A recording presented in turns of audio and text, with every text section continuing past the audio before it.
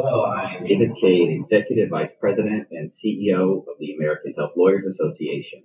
The AHLA offers a wide variety of podcasts to our members, most of which focus on aspects of the practice of law. However, this podcast offers something new. Rather than addressing an aspect of the practice of health law, this podcast series is designed to address a more basic need of our members, navigating your career in health law. Our guest for this series is Thomas Wronski of Thomas Wronski & Associates, a legal search consulting firm that specializes in working with healthcare and life sciences lawyers and placing them at law firms. If you are a healthcare lawyer, you have probably heard from Tom at some time or another. Welcome, Tom. Thank you, David. It's a pleasure to be here. Tom, tell us a little bit about yourself. My name is Thomas Wronski, and David, as you know, I've been recruiting partner-level lawyers and groups for law firms since 1998. My company is called Thomas Wronski & Associates. We're a boutique legal search consulting firm that focuses on working with healthcare and life sciences lawyers, as well as intellectual property and related technology lawyers.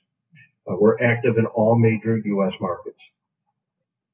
Great, Tom. So, how did you come to specialize in working with healthcare and life sciences lawyers? Well, I started off 20 years ago, or over 20 years ago, as a generalist recruiter. But my focus has always been on the intersection of the law with government and technology. And over the years, my interests and my client base has narrowed to healthcare and life sciences law. You might say that my firm is a boutique firm. We prefer to go deep and specialize in a specific area rather than be general. So, do you operate on a geographic basis or on a practice basis? Definitely on a practice basis, David. I recruit healthcare and life sciences lawyers in every major market. If you're a health lawyer and you're considering changing firms, I can help you assess your options, and I can alert you to opportunities at other law firms that might be of interest to you. It probably doesn't hurt your business that healthcare accounts for almost 20% of the U.S. economy, and that the practice of health law has been booming for as long as most of us can remember, and won't slow down anytime soon. No, it doesn't hurt at all. But the truth is that it's a fascinating area of the law and an important and growing sector of the economy. I cannot think of any other practice of law where technology and government intersect so closely. What's more, health law has a real impact on pretty much everyone in this country. So I take great pride in working with the lawyers who make it all come together. So our topic today is deciding to change law firms. Why do lawyers change law firms, Tom? As Tolstoy wrote, all happy families are alike, but every unhappy family is unhappy in its own way. It's like that for lawyers and law firms. Every lawyer who changes firms has his or her own reason. Can you give me a few examples? Yes. People change law firms because they have conflicts.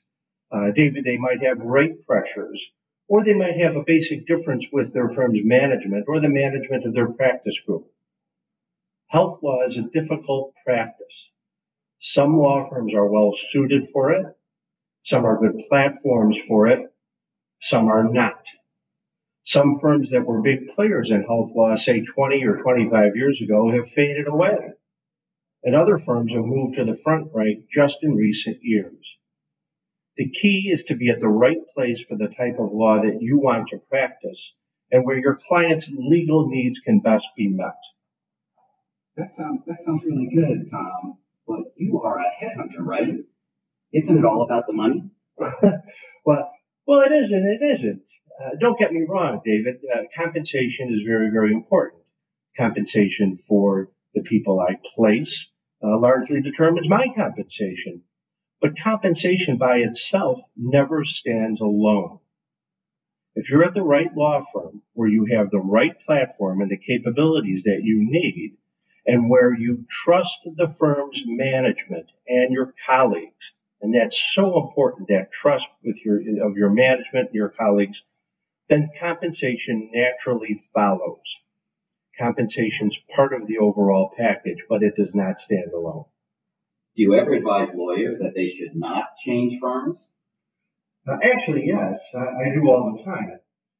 A badly conceived change of firms at the wrong time or for the wrong reason can do great damage to someone's career. There are structural reasons why a lawyer might change firms. For example, let's say that person's at a law firm that generally represents payers, but she has the opportunity to represent providers. Well, that's a good reason to change firms. However, I often speak with lawyers who are upset about something at their firm that's eminently fixable. Maybe it's a marketing issue or a matter of origination credit. My advice in these situations is to try your best to work things out with your firm's management before you change firms.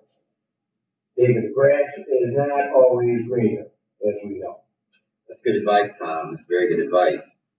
You also work with government lawyers who seek to transition to private practice, right? Yes, I do. Okay, what can you tell us about that? Well, in my experience, there are two distinct tracks for lawyers in government service. There are lawyers who go to work in the government to learn skills and gain experience that they plan to use in the private sector relatively quickly, say after 4 or 5 years. Then there are career government lawyers who also wish to transition to private practice upon retirement. I more often work with lawyers in the first category, although I work with both kinds. So let's say that I am either at a law firm or in the government, and I decide that I want to make a change. I want to make a move. What should I do?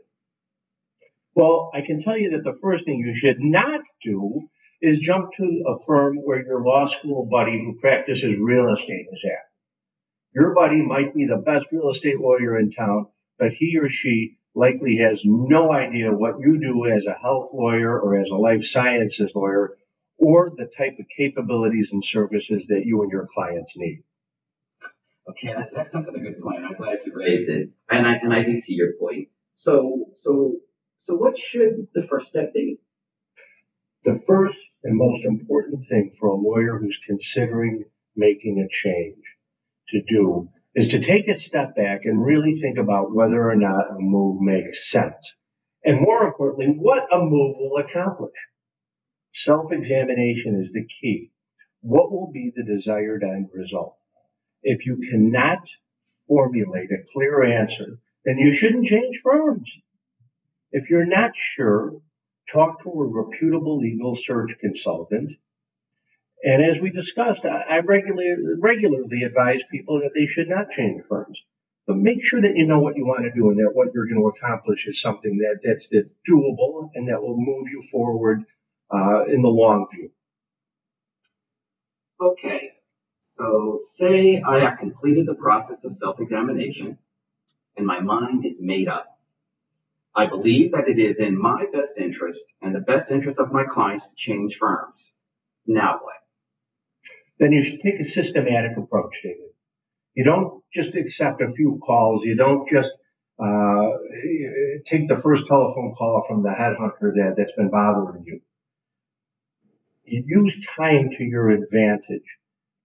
Actually, the most important thing for a lawyer who's considering a change to do is to take a step back and really think about whether or not a move makes sense and what will a move accomplish. Self-examination is the key. What will be the desired end result? If you cannot formulate a clear answer, then you should not change firms. And if you're not sure, you should talk to a reputable legal search consultant.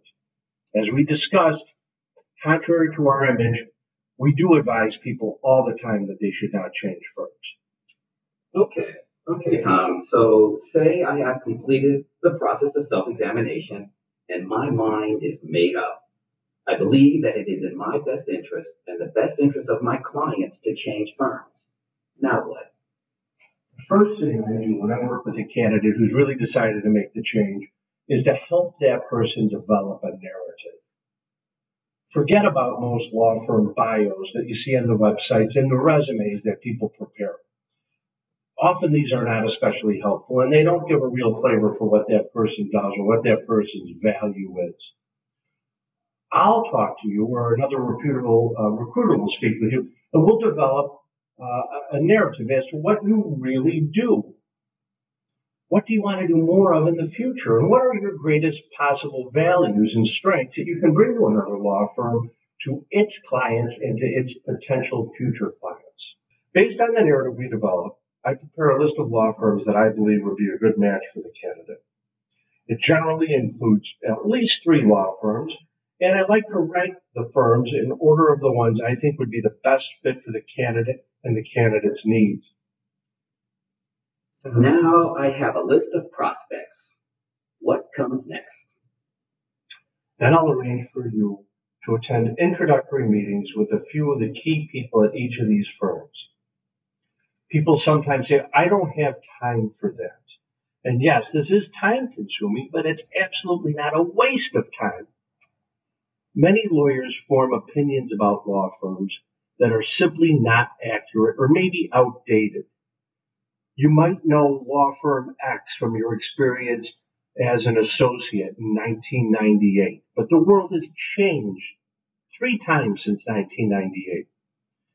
You don't know what you don't know, and now is the time to find out.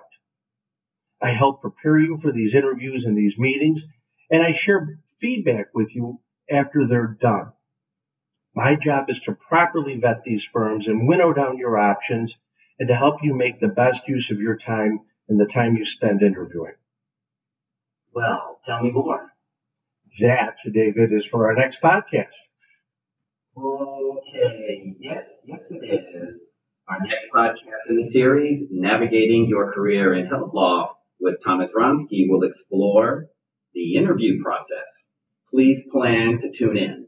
That was Thomas Wronski of Thomas Wronski & Associates, a legal search consulting firm that specializes in working with healthcare and life sciences lawyers and placing them at law firms. I am David Cade, Executive Vice President and CEO of the American Health Lawyers Association. Thank you for tuning in.